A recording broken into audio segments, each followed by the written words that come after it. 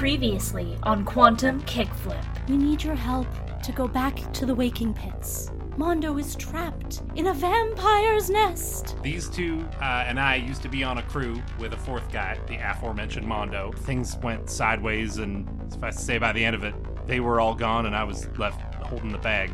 My options were face the consequences, or that's when I met Carmina, and she gave me a second option of joining up and working off my debt. I will give you the coordinates for a thin zone that will take you from Prismatia to the Waking Pits. What I need from you is to bring something back from the vampires. Oh, yeah.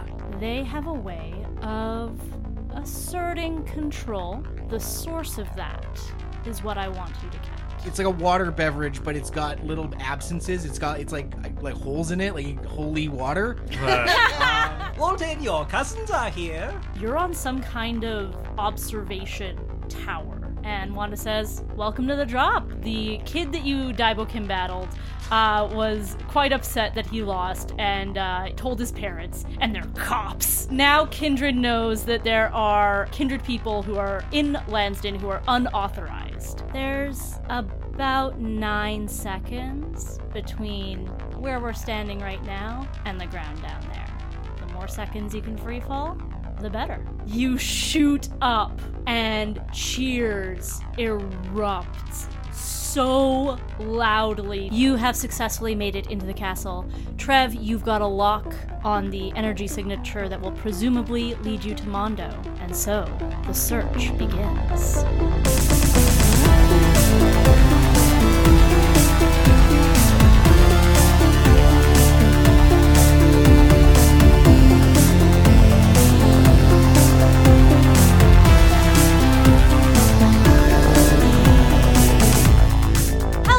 Everybody, and welcome back to Quantum Kickflip, a Slug Blaster actual play podcast. My name is Lena, I am your host and your Slugmaster, and with me are 5 of my best and funniest friends in the whole world, and they are going to introduce themselves to you now. And as you do, I want to know, players, what is your character's irrational fear? Hi, my name is Glenna. I play Brinley Zirk. She is the Guts playbook. She uses the Gravity Blaster as her signature device. I think Brinley shares my irrational fear, which I will now operablemify in my head. She is afraid that if she sneaks into a holovid theater, that it will be playing something ultra scary, and for some reason she won't be able to leave. She's never snuck into a movie theater in her life. she's like super not about that life. Hi, I'm Liam. I play Helix Pinnacle. He is the Smarts playbook. With the hard light board, and I'm going to pull from an irrational fear I had as a child. I obviously grew out of it. I'd be crazy if I didn't. But when I was really little, I loved the Muppet Show, but I had a real problem with Beaker. It was Beaker was upsetting, and so I think a couple years to get over Beaker. So I think there's some sort of like Operablin kids programming that has like a really messed up puppet on there somewhere. Like, and maybe it is like a bit of a like it's a web tower thing. It's a slimy puppet, kind of like a chest burster in Aliens, but it was meant to host a kids show. And it was just a very upsetting puppet that has haunted him for years, and so he doesn't like the puppet. Very good. So. Hi, my name is Michael Vetch. I'm here playing Wolton Wick, the Chill playbook with the robotic companion. And I think for Wolt, the irrational fear, he just really doesn't like going upstairs that don't have a back to them. You know, the ones that are just like the steps but an open back, because he's like, he knows he's big enough to not fall through the holes, but what if he did? What if he just slipped right through that hole? Stairs are pretty tall. Very real. And you know that Kindred has got, like, those aesthetic stairs. Oh, my God. Then they're made of glass, which makes it worse, too, because you can see through them anyway. No! Hello, my name's David Ray, and I play Trev 4, the Heart playbook, who has the hyper-optic visor. And I think his irrational fear is self-checkouts. Just afraid that, like, oh no, what happens if it replaces me one day? And there's self-checkouts, and then there's robot cashiers, and that's it. Yeah, that's right. And it makes him afraid every time it comes up. Thank you for shopping at whatever. It's courteous, you know, like it's. Oh God. Oh no, it's nice. Hi, my name is Robin. I play Maybelline Zandros, the Grit playbook with the photonic jacket. And I think, you know how some people have fears of like spiders and millipedes because it's like, they got so many legs and they move in a weird way. They kind of skitter. I think because Maeve has multiple limbs and like more limbs than you'd expect, like that doesn't phase her at all. But since moving to Operablum, we've established it in Lansing Tower. There's like a lot of the robots aren't like humanoid. It's a lot of like mechanized like robotic arms and like industrial equipment. And I think she has a slight irrational fear of the robotic arms for the opposite reason that people fear spiders. Like it's just one arm and it moves so weirdly. Like it's doing all this stuff, but it's just one limb. Ugh. Where's the other limb to help out the other one? Yeah, where's the other three Full range limbs? of motion? That's obscene. Yeah. Yeah. It yucks her out in the same way that people are yucked out by spiders. And as I mentioned, I am Lena. I am your slug master. And what is a leech but mosquito of the water? Surely there's nothing to worry about if you just leave them in their domain. And yet, one time I was in a lake and a leech started swimming up to me and I was like, thank you, sir. I will leave and never set foot in water again. That's my irrational fear. Anyway, speaking of fears, you're having a whole wonderful, wholesome time doing your slug blaster thing. You're in the heart of a vampire nest in a castle in the waking pits. You're falling to your death, but not really. Typical, wholesome, fun slug blaster time. So let's get back into it. Let's play some slug blaster. Yes, we will.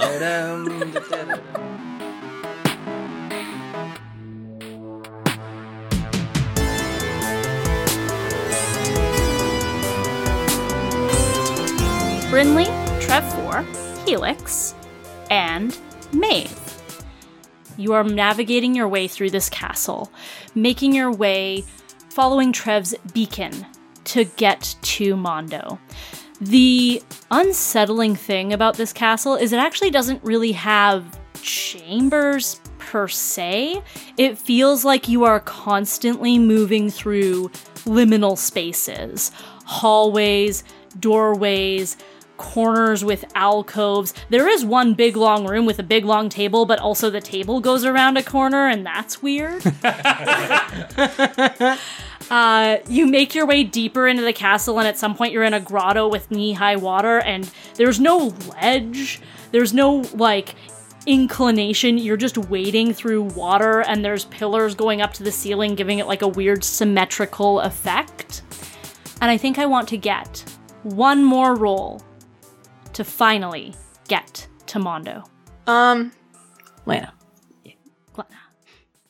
Speak to me. So a while ago, Brenly made a bet with Maeve. Yeah. And Maeve promised to steal some arborist tech for her, which has been noticed now. The arborists at the temple have noticed that the tech has gone missing. Mm-hmm. So it would be a shame to have to give that back. Oh, yeah. You don't want that. No. And the best part is we don't know what these orbs do. Mm-hmm.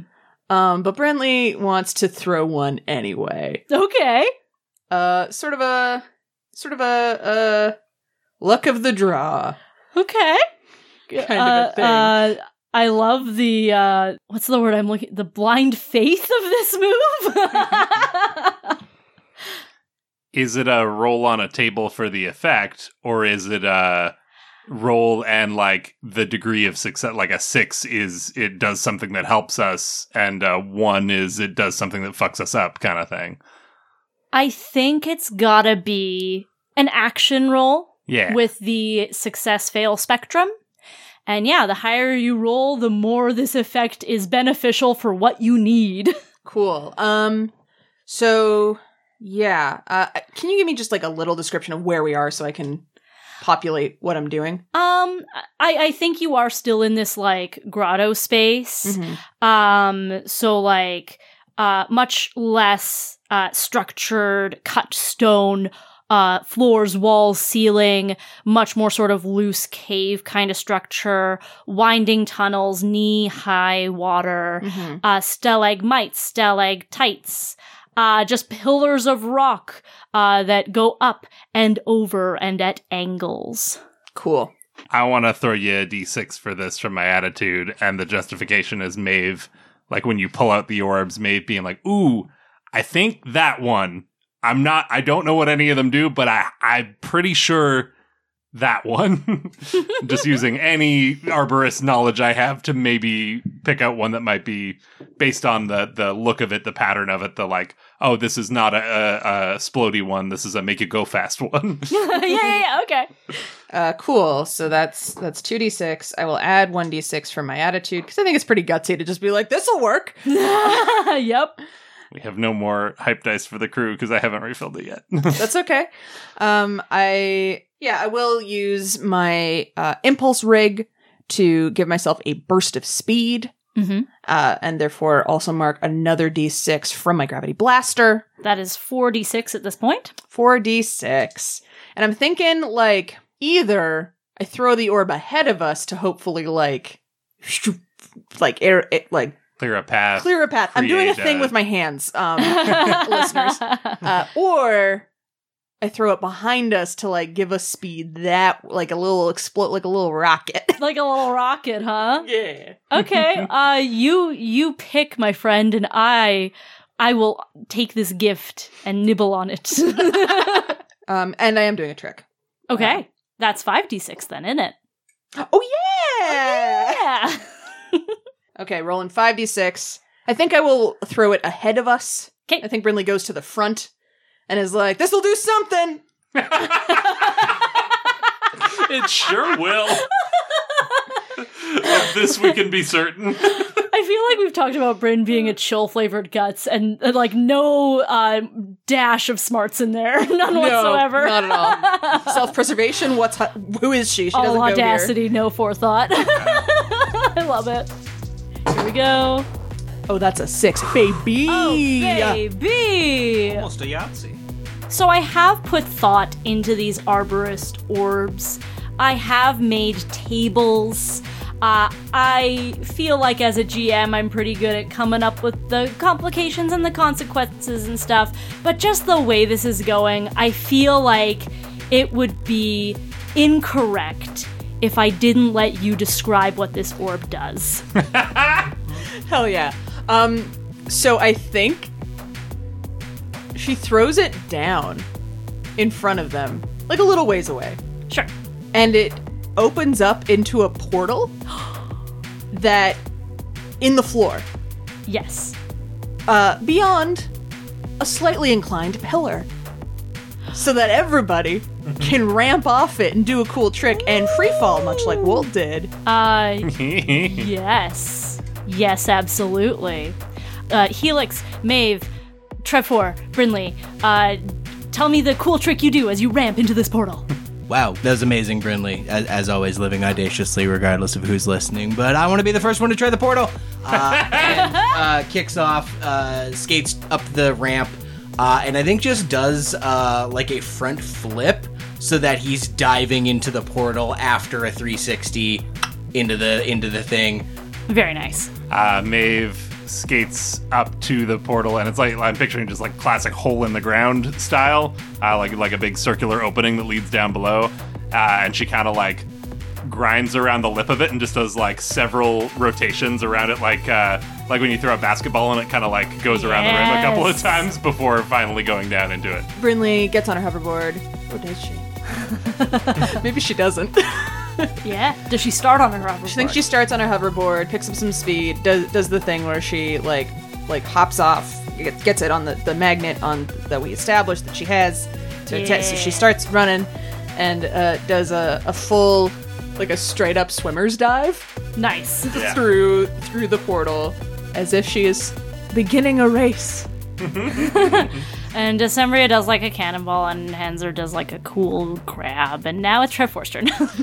Trevor comes to the edge. Now, this is like essentially a portal on the floor that kind of like cuts through to the other side of like the floor. Yeah. So I think Trevor comes to the edge of this, and I think because of the nature that it's kind of skipping some things, that's messing with his calculations of like how this all looks. And so he's like unsure, like he can't process it, and he stands there for a moment, hands on his hips, and then he kind of like turns around and like kind of climbs down slowly, like puts his leg like awkwardly, not fast. It's not proficient and kind of like pulls himself down until his head is beneath the portal onto the other side. And he can kind of say, "Oh," and then drops down and like lands on the ground. And Once he's through, it makes sense again. I get it now. I can see where I'm going. But Yeah. the calculations were not making because he can see through the floors, but this portal is. Yeah. Yeah. Also, to clarify, Brinley did not just smash her hands into the floor below. She used her gravity gauntlet to catch the lip of the portal and like make it into a cool, slippy That makes sense. landing. Nice. All right. The 6 of you land on this lower floor. You find yourselves in sort of an open, cavernous space.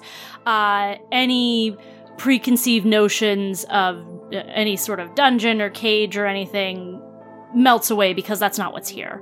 It is more or less an open, rocky space. And the first thing that you register is the Thenis Spartian who is standing there looking at you. He is a tall adolescent wearing combat boots, plaid pants in sort of a hexagon pattern, and an open vest.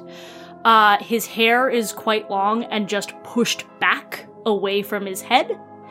And his skin is copper, but he also has vitiligo on his face and hands. So there's parts of his skin that don't have pigmentation.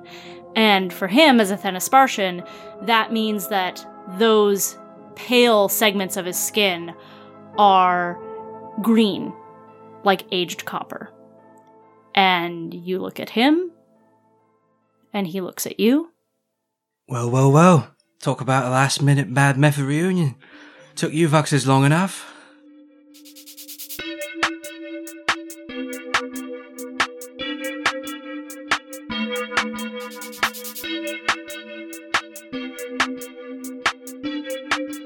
Walton, ever since you did the drop and hit the full 9 seconds, the maximum amount of time that you can freefall before landing on the ground with a splat, you have been the king of this party. Anyone you pass is immediately, like, goes out of their way to, like, pat you on the back and be like, that was so great! There was definitely a crowd surfing moment when you re-emerged over the balcony, and they sort of, like, brought you back into the main building. Surf me back inside. Yeah. And they were just chanting 9 over and over again. You've been chatting with people here and there. You've sort of seen your cousins floating around. At some point, Osifia, the person that you were talking to earlier, just gave you her number, so you have that now. And Nice. I've learned that's a very good thing to mark down on character sheets, I guess. oh yeah, I guess everyone's kept track of their contact info, right? I have. Yeah. You can collect the most numbers by the end of the season. Yep. So, Michael has finally got on the board. The rest of you, pull your weight. Anyway, where are you when you're going to be chatting with someone? But where are you at this point in the party? I think Wolt has, like, after a lot of the ruckus of everyone congratulating and everything, he's made his way back over to that bar where he first sort of started out the night. Mm-hmm. I think that's where he ran into Osifia initially. And he's, like, very happy to get this recognition and stuff, but he's also, like, a little overwhelmed. I think to some degree, Wolt is just kind of like, he likes his alone time, so this is, like, a lot. Mm-hmm. Starting to, like, max out on introvert time. Yes. Yeah. So maybe you're at the bar, maybe your body language is like a little bit more closed off. That does not stop people from being like, yeah, great job. Thanks again. Yeah. But at least you're like a little bit secluded. And you hear a voice behind you, and that means I have to come up with a voice. But you hear a voice behind you. I guess you're tired of people talking to you all the time, huh? No, it's all right. Hey, how's it going? And you turn to face an Operablin. He's a little bit shorter than you. He doesn't really have the, like, heavy makeup dyed hair aesthetic. It's a lot more toned down. He has like swoopy brown hair and he's got just like a little bit of eyeliner on, which is a good choice. It makes his blue eyes really just like pop. His got a little bit of the goth look, a little less like chains and buckles and what do goths wear, and a little bit more like, oh, this clothing is stylistically ripped. You know what I mean? And he says, you really were.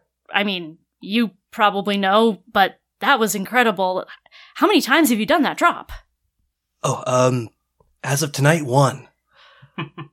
No. Yes. Really? Yes. Sorry. Are you making fun of me? No, I'm not trying to. Sorry, tonight was the first time. Yeah. And Walt kind of tugs at his collar a little. That was your first time? That's not fair. Well, what do you mean it's not fair? I mean, no one ever gets to 9 seconds on their first drop. That's none of the other wicks have done that. Well, I guess maybe I wasn't really alone. I had to have my little buddy here, and he sort of lifts up the dive vice hooked on his belt, and we see Carcinokin's on there, and he goes, because he's just inside it. This guy, like, looks at it, and then his eyes light up, and then he, like, kind of brings his hand up over his face, like, he wanted to hide how adorable he thought this Daibokin was. It's like, oh, cool, really cool. I'm Clem, by the way. Oh, I'm Walt. Oh, I guess you knew that from the before, though. Yeah. I mean, yes, but also, nice to meet you. Nice meeting you too. Clem takes a seat next to you. He says, "Were you scared?" Of the drop? Yeah, what else would I be talking about? Oh, yeah, no, nothing else scary happening at all here. Nothing intimidating in any, no, honestly, well, I was scared going up to it, but once I was off that edge, it was a little bit freeing just to be soaring through the air. Really? Yeah. Huh. Do you think you'd ever do the drop? Oh boy, I've been thinking about it a lot. I have this, deck, and he sort of points to a corner where he's just kind of got it, like, leaning up. He's like, I've been working, it can, like, work with, like, decreasing momentum and stuff like that, but, just the idea of it makes me want to cry a little bit. Oh, so many ideas make me want to cry. Okay, oh, good, I'm so glad I'm not alone in that. Yeah. And he smiles and says, so, I would ask for advice, but it sounds like the advice is just jump?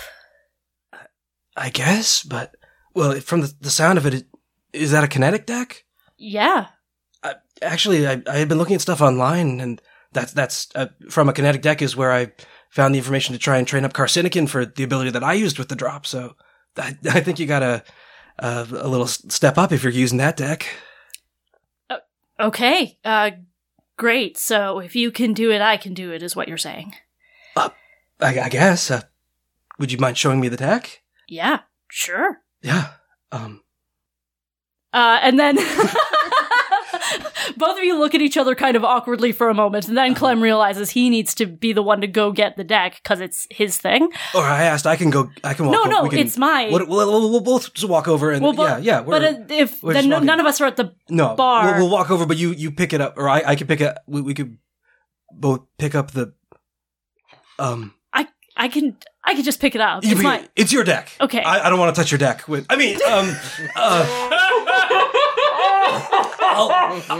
I'll stay here at the bar. You go pick it up, and we'll look at it together. It's waiting for one of you to take the easy joke layup that was sitting right in front of both of you. I waited for the right moment. You showed remarkable restraint. So Clem goes to get his kinetic deck, and brings it back to the bar. And, it's like a pretty well-made sort of rig. It's not obviously like really high-end kind of stuff. It's a little bit kit bashed. You can see that there is the inertial vortex installed into it that would decrease momentum and theoretically slow his descent so that, he wouldn't go splat on the ground. But yeah, you're looking at Clem's deck. I think the two of them are sitting there talking about the boards and stuff, and at some point, Wolt summons up Carcinican, and he sort of introduces him, and they're chatting, and the rest of the party going on is gradually dwindling around them, and eventually, like, the night has, quite a bit of the night has passed, and it's still not as raucous as it was, and they're still sitting at the bar chatting. And as you're chatting, there are fewer people here now. There's still, like, music playing that's, like, pretty loud, but not like, you can carry on a conversation and it's not too bad. And maybe you haven't been as aware of the time passing. But then suddenly, abruptly, Clem reaches out and puts his hand on your shoulder. What do you do? What's up?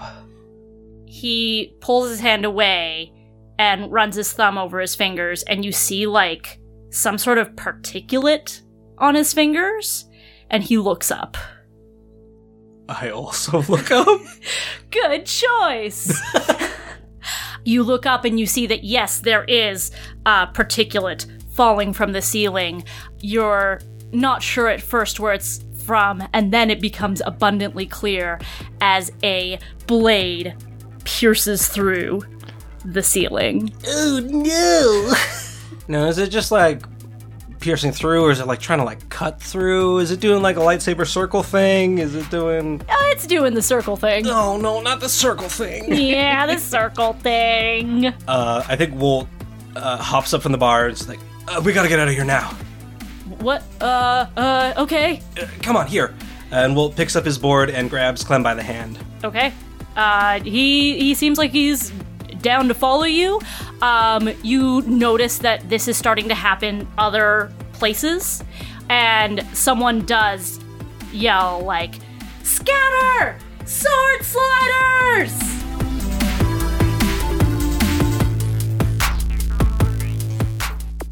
Hello there, Gold Star listeners. It's me, Lena, your Slugmaster Game Blaster. Thank you so much for listening to this episode of Quantum Kickflip.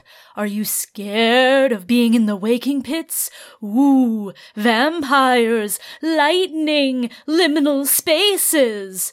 Well, I'll tell you what, if you leave a 5-star review for Quantum Kickflip, I promise you'll get out safely. I have a very exciting announcement. The Slug Blaster Game of the Year edition is launching this week, featuring a hardcover handbook, a pizza box GM screen, maps, and so much more. Head to slugblaster.com to learn more and back the project. You can support us by following us at Quantum Kickflip on social media, where we post new episode updates, audiograms, and more. You can also support us by subscribing to Quantum Kickflip on Patreon. For just $2 a month, you can join our Shredder tier, which gets you early access to all new episodes of Quantum Kickflip. And for just $5 a month, you can join our Ultranaut tier, which gets you early access plus exclusive bi-weekly bonus content. If you join our Ultranaut tier now, you can catch our music featurette, where Robin talks about some of the inspiration behind the music that he creates for Quantum Kickflip. So with any of the dimensional themes in QK, the challenge I sort of set for myself that I've mostly stuck to is that each of them had to incorporate one of the built-in analog synth sounds on my microKORG. And so this one is based on a synth sound on the microKORG. It's number A84 Flapper, which sounds like this.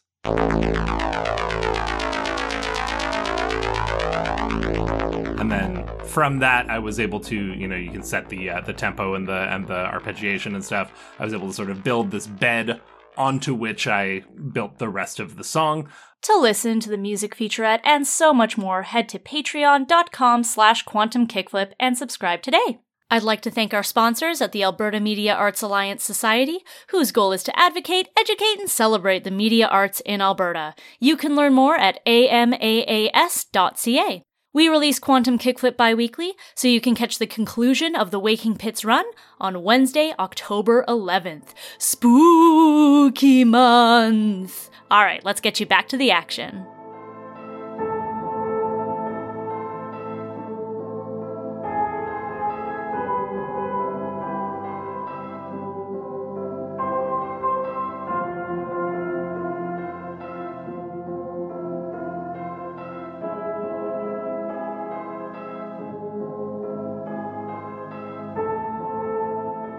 I think Maeve is just flooded with emotion in this moment, and she like both opens up her many arms as though she's gonna run up and hug Mondo, but also has all of her fists balled up like she's gonna punch Mondo, and kind of is caught in this moment of not knowing which one she wants to do more. And I think eventually her arms just kind of fall to her sides, and she goes, "Mondo, is it really you? The one and only. This isn't some kind of vampire trick, right?" She kind of looks to Decembria and Hands like, do we have a way to figure out if this is a vampire trick? I don't think this is a vampire trick. They're very bad at looking exactly like people, you know. Yeah, no, that makes sense. They were all weird and ghoulish up there. Okay. Well then, what the fucks have you been doing down here this entire time? Well, just because I'm not a vampire trick doesn't mean that I'm not trapped here because of a vampire trick. Right, but I don't see any vampires around, so what the fucks, man? Yeah, but who do you think owns this castle? Fair, but... Yeah, Vux landlords. I suppose we did use an orb to create a portal in the ground here. Assuming you don't have any portals out of here, I guess I could see how one might be trapped. Ooh, yeah, Maeve glances around, like, what is the space here? Like, is it all completely enclosed? Are we trapped in here? Is the portal still open? No, and no. Okay. The portal above you has closed, but you are not trapped here. You see on either side, it looks like tunnels that may lead out somewhere. Why are you even here in a vampire castle in the first place? Why'd you leave your crew behind? They've been looking for you everywhere. They came and found me finally just to find you. You think I won't be here? Well, how'd you get here? Look, we don't have enough time for that. Now that you're all here, you can help me to get out of here. See, I can't do it on my own, but now that you're here, get all hands on deck. We can get going here. I see. So you're in this castle and you didn't have a way out. And when we first showed up in this dimension, you mentally texted me and asked me to swap places with you via teleport. So you were just going to warp me into the basement of this castle with no means of escape and leave me there to die? Look, you can get out. I just can't get out. Well, why can't you get out? Look, a vampire thrall. You ever run into a vampire and then they're like, vampire, you don't want to leave here. Oh, I actually have some questions about that. I was supposed to gather information for a friend of mine about how the vampires control people. Oh, yeah, hit me up. What do we want to know? Is it like a pheromone or perhaps a microcomputer? Oh, it's a weird thing. You know how, sometimes flies have more than just one eye? It's like a compound eye. If you look into it a little too long, it's just, really mystifies you. And then you get this feeling. It's like executive dysfunction, but you're, crank that shit up to 11. You know? Okay, but is that something that I can replicate and take back? If you got enough eyes. Whoa. Yeah. Pretty deep. I like her. Listen, we don't have time to steal the vampire's eyeballs. We need to get out of here. Because I'm learning now that apparently you're under their thrall or something, and that means we can't trust you if we ever could. No, it's not that kind of thought. I'm not, brainwashed. I just can't leave. Well, what are we supposed to do about that? Oh, no, pick me up and take me out of the castle. I just can't walk there myself. You're not going to fight back? Against you? I want you to. Okay, but I don't know when the thrall kicks in. I don't know how this works. Fair question. I mean, this got some real Sirens vibe where we might have to tie you to the mast. Can we pick you up and take you? Okay, sorry. So I haven't been straightforward enough. They're not controlling what I do, except that they're making sure I can't leave. Normally when they enthrall someone, they just keep feeding on them until they peel back. But with me, they keep feeding, but I won't peel back. So they just keep feeding, and I'm like an all-day buffet to these vampires. And I'm stuck here, and I'd like to get out, please. Whoa. Why don't you... Never mind, there's not time. You said there's not time. All right, well, Trev, you're probably the strongest of us. You got those heavy-duty servos working for you. You up for taking on some cargo? Indeed, I would love to carry some things. Does this mean I'm going to be carrying you? I guess so. Climb into my arms and I will cradle you with my cradling programming. All right. We ran the cradling update recently. He's all up to date. It's fine. He's got his cradling patch. I think at this point, I'm gonna light a little fire. Y'all hear a skittering, and in an instant, this place is swarmed by a dozen of these bug-like, jittery, skittery vampires. And I have a wealth of bite at my disposal. So I'm going to spend 2 bite.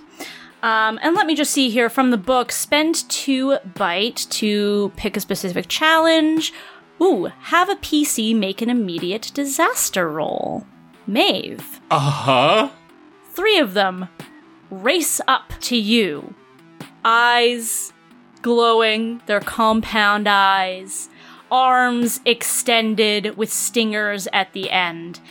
And for every empty trouble box, I'd like you to roll a die, please. All right, well, that's 8 dice at my disposal, because I have no trouble from this run. Isn't that good? Yeah. Surely this will work out for you. Nothing has ever gone south in this way. All right, I want to make this disaster roll, because I have to. If I succeed, can I make a play? Yes, you can. Cool. And if you fail, you might get a first-hand account of what being thralled is really like. A 5 is my highest of 8 dice. Of 8 dice. I knew they wouldn't let me down. No. Disaster does not strike for you. Mm-hmm. But, they start lunging, and you kind of have to dodge out of the way. You see venom dripping from their stingers. Their eyes are kaleidoscopic. You don't get attacked, but you do mark 1 trouble, as is the nature of the mixed success. And, what's your play? I would like to turn the tables on these vampires and use my jacket ability of flash patterns, roll to blind, daze, confuse, entrance, or cause seizures in targets that can see your jacket. They try and thrall me, I'll thrall them right back. Okay, I love this. So I'm going to roll for this. If I add a kick, what do these eyeballs look like? Because we were tasked with bringing back their means of control, and it sounds like their means of control is their eyes. It really does, doesn't it? I think it is like what a bug's eyes kind of look like at first glance. They look, bulbous and smooth and red. They're like a deep red. Mm-hmm. But the more closely you look, the more you see the segmentation in there. And also, the more closely you look, watch out. There you go. How gross do we want to go? It's Slug Blaster, man. It's goo is in the purview. I can either take a picture of the eyeball to take back to Hattie to be like, this is what they use, or I can take the eyeball back to Hattie. Mm-hmm, mm-hmm. And I think it's got to be that one, because you're right, it is Slug Blaster. So I am going to roll 1d6 just base. I'm going to add a d6 from my photonic jacket. And I'm going to also add a kick from my photonic jacket. And what do we got for crew style? You know what? Actually, I don't want to use our crew style. I want to take a dare. Okay. I will mark 1 trouble, and that will give me an extra d6. So it's going to be 3d6 total with 1 kick to try to entrance this vampire long enough to steal its eyeball. Okay. And it is just one that you're targeting? Yeah, I mean, it's one that I'm focusing. I'm only going to grab 1 eyeball, but yeah. I wouldn't mind some collateral damage. Do we want to add a crew kick to try and distract all the vampires? Give us a window of escape? Yeah. Seems like a solid move. Cool. So 3d6, 2 kick. Come on, baby. We got a 6! We got a 6! All right. I may regret saying this, but describe this move. So Maeve quickly punches something into her sleeve. She, the vampires are approaching. They're staring her down. She starts to feel that pull into the segmented eyes. She does that rack focus thing where the camera's like moving but also pulling focus, so everything gets all whooshy. She feels herself almost like tumbling into this eyeball, but she shakes her head, pulls herself out of it, slams on her coat sleeve. It pulses and strobes a bright flash of light, which, as we've already proven in the previous run, these vampires do not like. And in that moment, she's like, everybody move! But not before reaching out with one limb, which, as you remember with Maeve, means 2 hands, grabbing that big old eyeball on either side with a hand on either side and yanking. Ooh. And I may regret saying this, but what happens after that? How much goo are we talking about? We're talking goo. Okay. We're definitely talking goo. We're talking like a high-pitched shriek that you hear more in your head than you do in your ears. There's some flailing, there was some resistance, but you do have a vampire eyeball. Congratulations. Oh boy. I will say that your flash patterns managed to catch most of the vampires. I did say there were a dozen, but it is more than enough attention drawn to you that it diverts away from the other 3 members of Gold Star Disaster and 3 members of Mad Method so that they can make their egress. So with my omniscience aperture, do I see any kind of like obvious, like we want to avoid these vampires? Out of the possible routes out of this way, is there like one way that has less vampires or like less things, or is it easy to tell which way might be I think right now you're pretty surrounded. Well, then I don't have any extra die left, so that's a big old deuce. Any of them could work. Anyone. They're both perfectly good. Come follow me. I know exactly where to go. And I go towards the one exit that just seemed like, well, any of them works, so this one's going to be it. And there were kind of like multiple open tunnels that seem like any of them could work. Yeah. And then, Travis picked one. I trust his hyperoptic visor rig, but I don't trust this place. I would actually like to use the photon vent to create a trail of semi-permanent, slightly brittle hard light behind me. And I want to use a kick so that I want as many kicks as I need to make it as permanent as I can. I want to Hansel and Gretel-esque, because I'm worried we're gonna come back out in this room is Helix's concern. There's something weird here, and I'm worried we're gonna like run for a minute and then find ourselves back in a circle. So I'm gonna Hansel and Gretel it. Okay, you know what? This is what I'm going to say. You trust Trev4's hyperoptic visor implicitly, and you follow each other down a liminal space path. It's windy, it's topsy-turvy. You do, in fact, end up in the exact same place, and then maybe this is where the photon vent comes in. I knew it as soon as we started following Trev. I'm like, we're just gonna end up back in the same thing. This is some weird topsy-turvy liminal stuff. Hang on, folks, I have a plan. Activate photon vent. And he like does a kick, kicks his board down into the ground and just starts leaving this trail behind. Tell me how many kicks I need to make it permanent, but I think because I'm not trying to use this to trip up another Tron leg cycle or anything, it's almost like a string. It's not a solid, flat piece, board width. He's full on leaving just like a string floating in the air behind them. Narrowing the focus so that it's more, it's the same amount of hard light, but just focused in to be stronger. Yeah. Yeah, or strong to get more or longer. Yeah. I will say with 1 kick, you can get back to the main floor of the castle, no problem. With 2, you can get out. Okay, I'm going to do 1 die, but 2 kick. You sure you don't want to throw another die on there? And a D6 for my attitude. I don't have any die to give you, but yeah. I'll do an attitude D6. Yay. 6. Yeah! 6. Ever one step ahead, your use of photon vent ensures that you know exactly where you have been, making where you need to go even more obvious. With that, we're going to cut away for a moment. We are going to go back to Operablum, to Lansdon, to the Septenary Spire with Woolton Wick.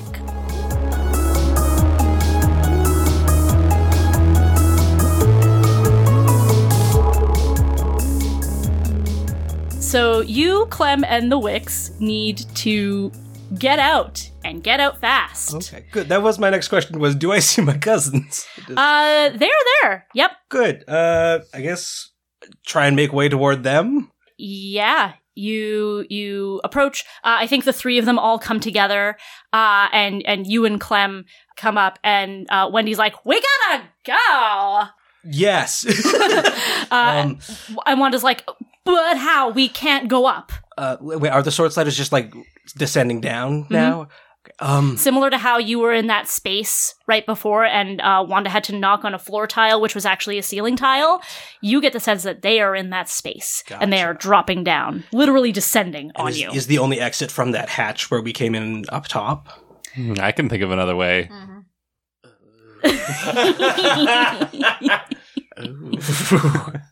Clem, you said you wanted to try the drop, right? No. I think I remember you saying it. Who's up for round 2? Damn it! And yeah, it looks like 5 of you are gonna need to be making a drop.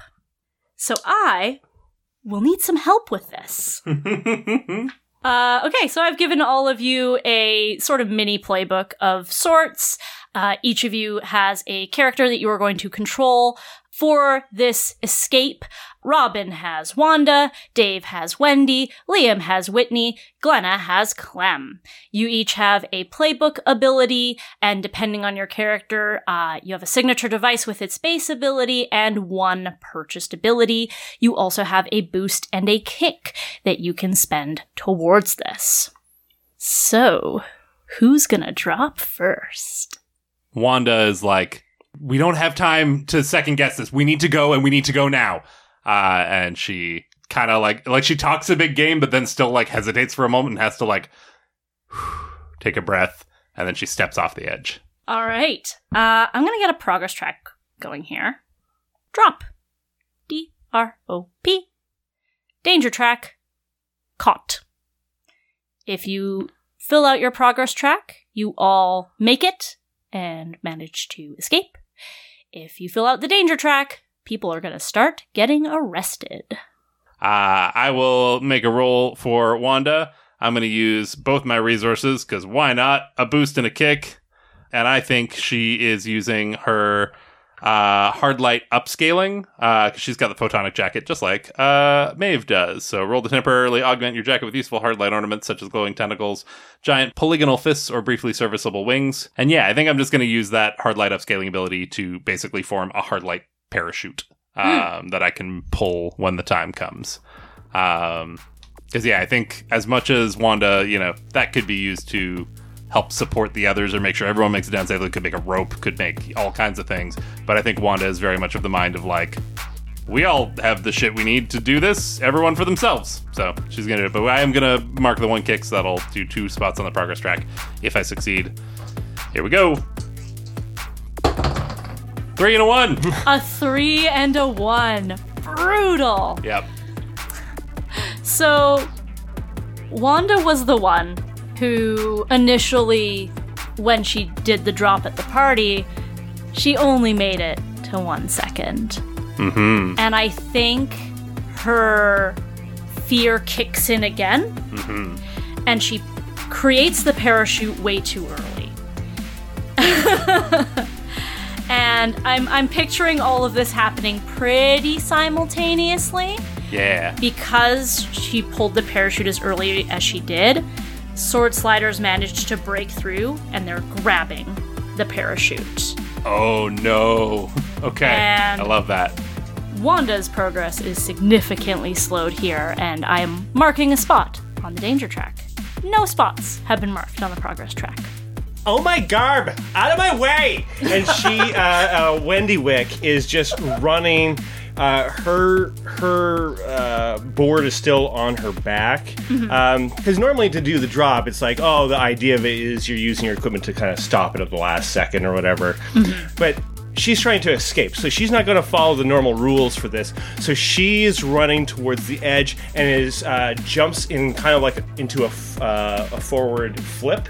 It's like a slow rotation forward flip, and as she's going down, she points her reality cannon in front of her, turns the parameter dial to affect the elasticity of the floor below her as she shoots it, and hoping to land onto her back onto like a soft, like squishy, bouncy surface kind of a thing. Okay, great. Let's get a roll. Okay, I'm gonna throw a boost on this boy. 5. Okay, that's a mixed success. Correct. Which feels right. Yeah.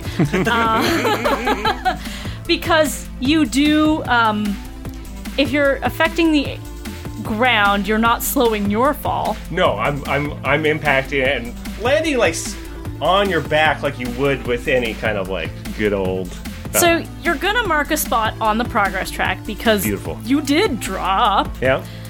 You're gonna mark a spot on the danger track because you got hurt real bad. just like it was just like a rough landing, just like bounces and kind of like lands, flips her around, she lands on her face again. It's not as a hard hit. The first like, contact is fine, but the second one is just like flips her around and like she doesn't land on her feet. She's landing face down and she just the wind knocked out. Yeah. I'm dying. And I think I will throw another little complication here, given the failure and the mixed success.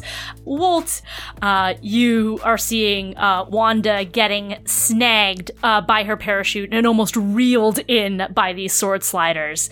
You see Wendy fall faster than any of you and just like sink into the ground. So I think I'm going to give you a slam of anxious.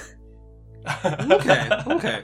Seeing all the pandemonium, Whitney silently makes eye contact with her cousin Walt, gives him a nod, gives him a look over her shoulder like jump, and then you see her close her eyes, take a deep breath, and begin cocking her gravity blaster, as if to say, you guys go, she's gonna pull up the rear. But she says it all with her eyes because she's the one who doesn't talk. I'll let you guys go, and I got a final move to either cinch it or I think Walt realizes that he's been holding Clem's hand the whole time that they ran up there, and just realizes that he's still holding the hand, and goes, "Oh, sorry. Well, here we are. No better time to do it than now." Yeah, absolutely. Totally. Do it together? Yeah, we can go together. There's another a second cock of the reality gun in the silence between or gravity blaster, I should say. On 3? 3. Okay. 1, 2, and then Carcinocan pushes them. No time for counting. Let's get your roll. Yeah, I think for Walt, it's the same plan as before. Use the inertial vortex to slow down at the bottom. I would like to take a dare to add a kick to it. So 2d6 with a kick. Trouble, bite, or problem. Yes, yeah, I'll mark a trouble. Okay. Oh boy. It's a 2. A 2? Ooh. All right, so that, once again, does not mark the progress track. Mm-hmm. Marks the danger track, however. Mm-hmm. Okay, I have a complication for you. Mm-hmm. Carcinocan pushes you, and just as you're starting to fall, before Carcinocan can follow, sword sliders grab Carcinocan. I'm gonna nope it, I think. Okay. Can I nope that? Yeah, you can nope that. I'm gonna nope that. They try to grab him, but he's too slippery. He's a little crab. Get your filthy paws off of me! So, I guess to nope it, then that would have been a slam of missing Daibo Vice. Something like that. So you can nope that for 2 trouble, and you have Carcinocan. Okay. Clem's just like, oh shit. And Clem is going to use his inertial vortex to do the exact same thing, hopefully. And yeah, I'll add my get 1 boost and 1 kick, so I'll roll 2d6 with a kick. Okay. What? That's Boxcar's baby. Double sixes. Oh, what a stud! Hello, Clem. All right, take it away, Glenna. Yeah, so they're falling, and he notices that the Carcinocan is nowhere near them. And in a rush of adrenaline, in a rush of twitterpation, he, since there's no surfaces, he can only do a grab. And grabs, like, the nose of his board, and that's where the button for the inertial vortex is. Nice. That, like, zaps the, you subtract momentum from a room-sized area. So he subtracts momentum from the very bottom. So anyone who jumps after them will land safely, at least for a little while. Nice. The two of you, you are falling so fast. That ground is approaching closer and closer. It is far too close for comfort by the time the slowed momentum actually kicks in. This is why I hate those stairs.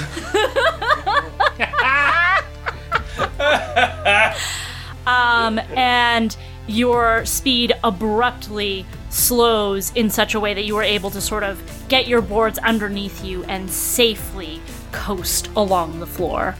That marked 2 spots on the progress track because you did mark a kick, and I believe we have 1 play left by a certain Whitney Wick. Yeah, I was. If you guys had sealed it, she was just going to jump because she's the one who doesn't talk. But I positioned myself for her at the end because she's got patient. When you reveal how you've been waiting to act, get 1d6. So yeah, I've got her doing the, like, you guys go, I'll hold them off look. She, like, takes a deep breath, licks her lips, waits a couple seconds longer than any rational person running away would. And because she was trying to time it, so that she is going to jump backwards off the balcony. And as she is falling kind of like ass first, Miles Morales style, she is going to fire the endurance engine, which is to coarsely lift, push, or pull things at a distance with the accuracy of a tractor. She wants to yank a bunch of the catwalk down onto them to either hit a bunch of sword sliders and also essentially like grate off the top of this so that no one else can follow. Amazing. And she's been waiting patiently, so I'm going to get an extra d6 about it. Let's get that roll. So 1d6 for doing it, 1d6 because you gave me one, and then 1d6 for patient, and then 1 kick, because that's what I have. A 4. A 4 was the highest. Yeah, but she looks cool as hell doing it. So yeah, she's like waiting patiently, you know, turns around, runs, flips in the air, does the yank as she's, you know, right at the apex of her jump, and she's the last one to be falling. Stuff comes crashing down, like I said, because it's a success, but... Wendy, Whitney, Walt, Clem, you make the drop. You manage to flee from the base of Septenary Spire, from the grasp of the sword sliders. But one Wanda Wick was not so lucky.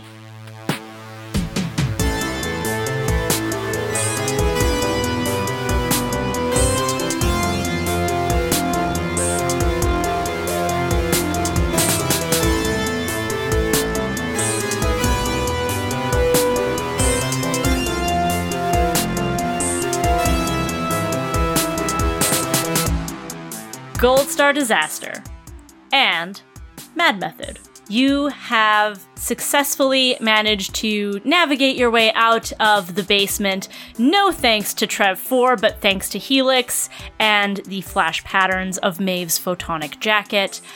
There are definitely fewer vampires chasing you now. I'm gonna say 3. The one that is missing an eyeball, you know what? It's scarier if that one's chasing you. So that one's also chasing you, screeching with rage as they skitter along the floor, the walls, the ceiling. They have gone full horizontal to the ground and are like skittering insect-like. On, I'm gonna say 6 legs. Where did the other ones come from? You don't know. You haven't seen them till now. Spooky. You're in a room that has like a long red runner carpet. There's alcoves on the sides and too many chandeliers. And you are rushing your way towards a door that kind of looks like it's been ripped out of the wall. As you are racing closer and closer, 2 more vampires emerge from the alcoves to the side. They look like they're about to cut you off. What do you do? There's too many chandeliers, right? Too many. Now, I mean, I am thinking not like, because one could argue that 2 chandeliers is too many, but I'm thinking like 7. Yeah, that's a lot. Yeah. Brinley, although she is not from Null and has never seen Phantom of the Opera, is going to receive oracular inspiration and understand that is the best way to kill something spooky. Usually the spooky thing does the killing by the chandelier, but you did say that Bryn never saw Phantom of the Opera. It's true, she so didn't. I'll give that a pass. Neither is Glenna. What? Yeah, so that would be the endurance engine. Roll to coarsely lift, push, and pull things at a distance with the accuracy and power of a tractor. Bryn is hoping to... Whether there's a chandelier directly above these creatures or whether she has to, like, huck one shot put style, she's going to use her endurance engine to do so. Amazing. I think I will say, honoring my promise of too many chandeliers, you can probably just pull one down on the guys. Awesome. All right. I like the idea that if this was a movie, the thing with the wicks running away, this is the match cut that lines them up where, Wendy yanks this and you yank Yeah, both the gravity blasters. Woo! I'm going to add a d6 for my attitude. I'm going to add a d6 from my gauntlet. And I'm going to do a trick. Yes. So doing a trick gets me an extra 1d6. And also, I will be able to refill 1 attitude, even for attempting it, which is fun. I think she full-on Spider-Mans this. Mm-hmm. Runs up a nearby wall. Yeah. And flips. Uh-huh. I'm doing the thing with my hands. Yeah. Her gravity beam, which I believe I've always just imagined it being invisible. I don't know. That's kind of what I do with gravity. You picture it to be invisible? It is. Yeah. In my mind's eye. You imagine that as In the fanciful world of Lena's I imagination, don't know, that's my gravity own is twisted, invisible. skewed vision, is that gravity is invisible. Statement came out so earnestly. Helix can see the 4th color, so actually he can see gravity. There you go. Very good. All What do you right. mean you guys can't see Grurple? But yeah, I guess a wall run into a flip, Yeah. grabbing the chandelier and like swinging across using the weight of the swing to pull it down. Nice. All right, 46. That's a 5. And that's the only 5. Your next highest number was a 3. All right. Well, it is a success, so you do get to mark a style. Describe how this chandelier destroys this vampire. Yeah, so I think this is like a big iron one. Ooh, yeah. And with no candles, just lumps of wax. And it comes crashing down, and destroy. It lands on the back half of the vampire, crushing one set of legs. Yeah, and it like pins this one down. Yeah. And it's like straining and trying to wrench itself out to no avail. Unfortunately, the second vampire that was closing in with its compatriot to cut you off sees all of this happening, manages to dodge out of the way of the chandelier, and wants revenge. Oh no. So it is going to attack you, and I think swings its arm out, and it almost looks like if an insect did boxing. Okay. and like through a left hook, but it just like its arm sort of like whips out and around and embeds itself into your shoulder, kind of near your collarbone area. Ouch. And I'm gonna give you the slam of barbed. Okay. I have an ability Okay. that I recently picked up from the Chill playbook. Oh. It is called Lucky. Once per run, dumb luck helps you. A tree falls on a monster, lasers miss as you tie your shoes, you unknowingly give someone a perfect gift, etc. You would like to use lucky I would like now? to use Lucky now. Does the second chandelier just fall for no reason? We all thought it. Yeah. I think that's how I want to justify Lucky, because like that's a huge ability, Yeah. right? So yeah, anytime you or Wolt, if you happen to pick up this ability in the future, anytime you evoke this, yeah, we need to know what the dumb luck is. Oh, absolutely. And yeah, it's the second chandelier for sure. I love that. And with that, you do not, in fact, take the slam of barbed. And you are now outside. The rest of you, Brinley has cleared the way for you. You are hurtling towards this doorway. Mondo in tow, safely cradled in Trev 4's arms. And 3 vampires in pursuit. What do you do? I would like to propose a big team exit roll for the rest of us where, and I mean, Brendan, if you want to get in on this too, but like, you've cleared this path and you've also created kind of an obstacle for us to like jump over, off of, grind on, etc. I think just like one final push to get out the door and maybe do a cool trick on our way out. Yes, I love this. Cool. Before we do a big team roll, though, Maeve, I think, looks around, looks to Mondo being cradled by Trev 4, looks to Decembrian hands, who I'm imagining are looking pretty scrambled and frantic. Because, they've been worried about this, and they've attempted this on their own, attempted getting Mondo out to no avail, and this is like, the whole reason they brought us here. And I think... Yeah, and I think they're also, like, they're doing stuff, too. Like, at one point, you see Decembria just, like, fully phase through a vampire, and it gets all discombobulated. At one point, Hanser whips off his fanny pack, zhoops it over a vampire's head, swings it around like a slingshot, and then just, like, kind of throws him. So, like, they're all doing stuff, too. That's just a lot of NPCs, but they're doing cool stuff. Don't you worry. Yeah. But, like... I'm imagining them looking pretty frazzled by all of this. Oh, yeah. And I think looking around Maeve, rather than like getting rocked by, seeing how frantic everyone is, I think she just like cracks a grin and is like, "Hey team, Brinley cleared the way for us and we're almost out of here. We did what they thought we couldn't do. We did what no one has been able to do.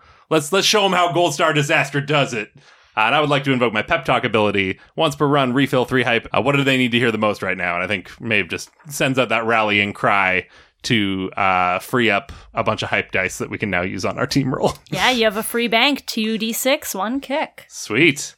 I'm going to roll, my normal d6 plus 2 from the hype. Anyone else want to throw some dice at this team roll? I can throw you a kick. Yeah, I can add a d6. Mondo will give you a d6. Ooh, will he now? Yeah. Is there any specific way you're doing that, or do you want to wait to reveal that? Yeah, no, I think cradled in Trev 4's arms, Mondo, he could feel the bonds of the thrall weakening the closer they get to that front door. And he's like, "Come on, robot man, a little faster. We're so close." And he pulls up from the side of his hexagonal plaid pants.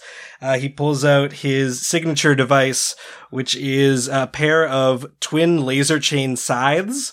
This is my alternate take. An alternate take on the Nigger Fiction sword. It's a pair of kusarigama, which is like if you picture a small handheld scythe that has a length of chain connected to another handheld scythe, but he has 4 hands, so 4 sides.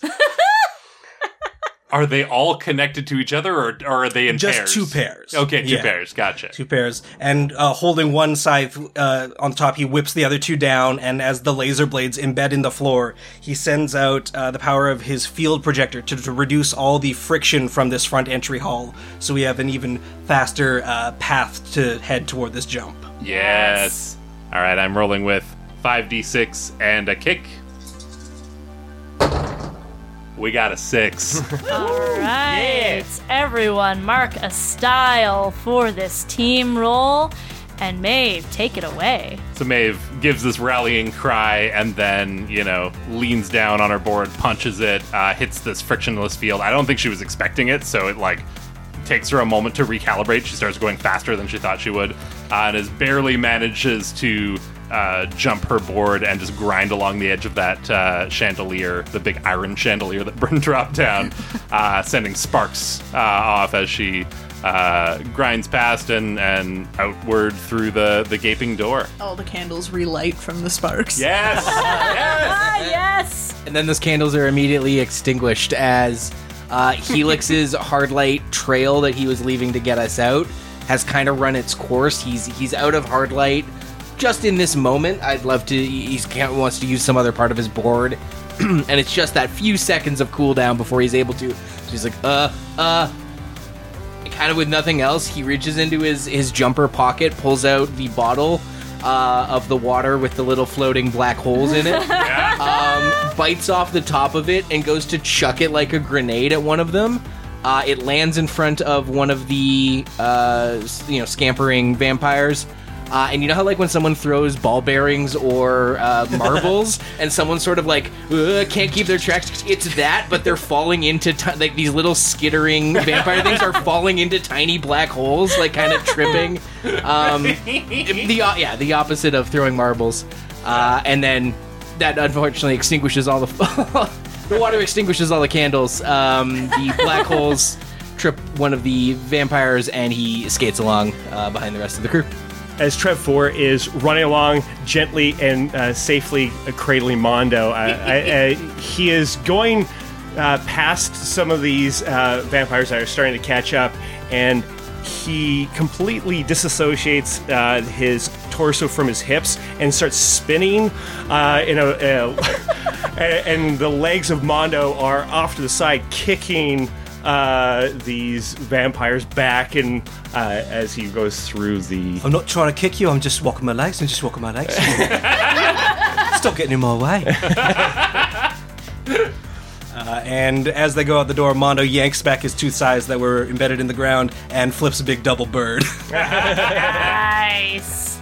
Bryn takes a running start and uses the bodies of the vampires under the chandeliers as stepping stones to give herself some air, and then in the air throws her board underneath and does a little hop off the chandelier to go forward. Very good.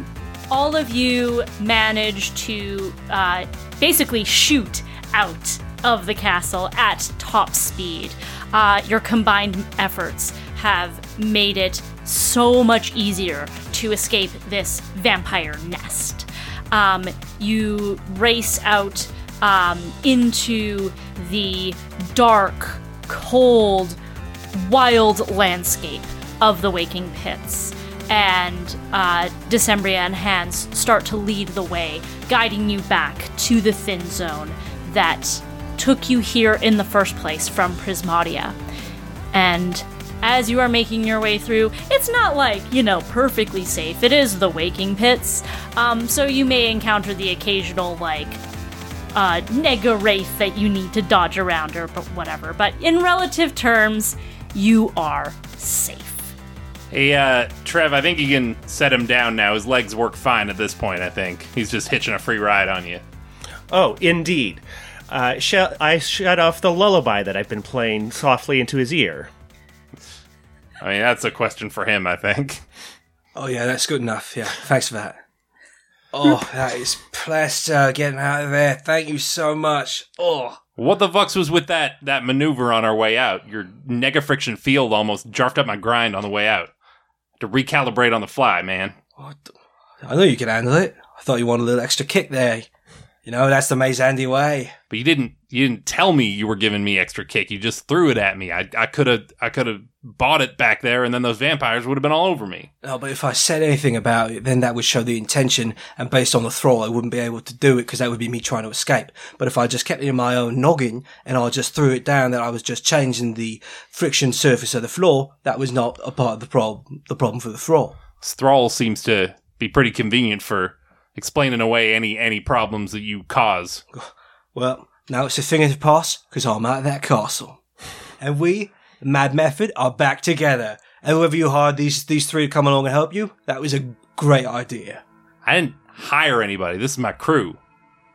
Yeah, Mad Method. You, me, Hans, Deck. I seem to remember being on a crew with the three of you a long, long time ago, and then you left me in that temple on my own, and you never came back for me. You never came after me. You just left me there, and you left me in Operablum, and turns out you've been in a vampire's castle this whole time? What? How did you end up here? What happened? Maeve. We've talked about this. We were trying. All of the runs that we took, they were to try to find you. Tell her, Mondo. I didn't give two craffle tuts about you after I saw you just hanging around those arborists. I did go looking for you. What did I find? You were there, joined in their temple. You know everything I went through with the Vuxes up there with their worshipping trees and knowing about the multiverse, and that you just stuck around with them.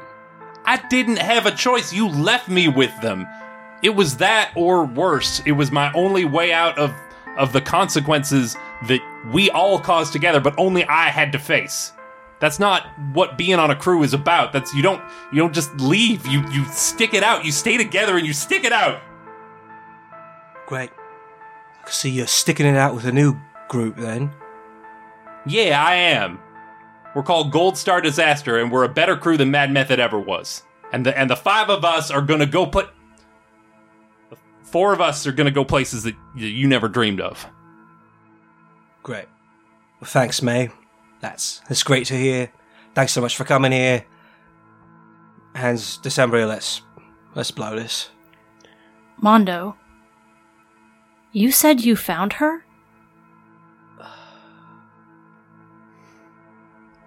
Right. Yeah, I did. I went and I looked, and I saw that she wasn't coming back to us.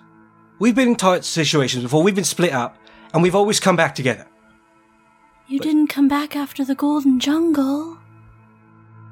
You just disappeared. What happened?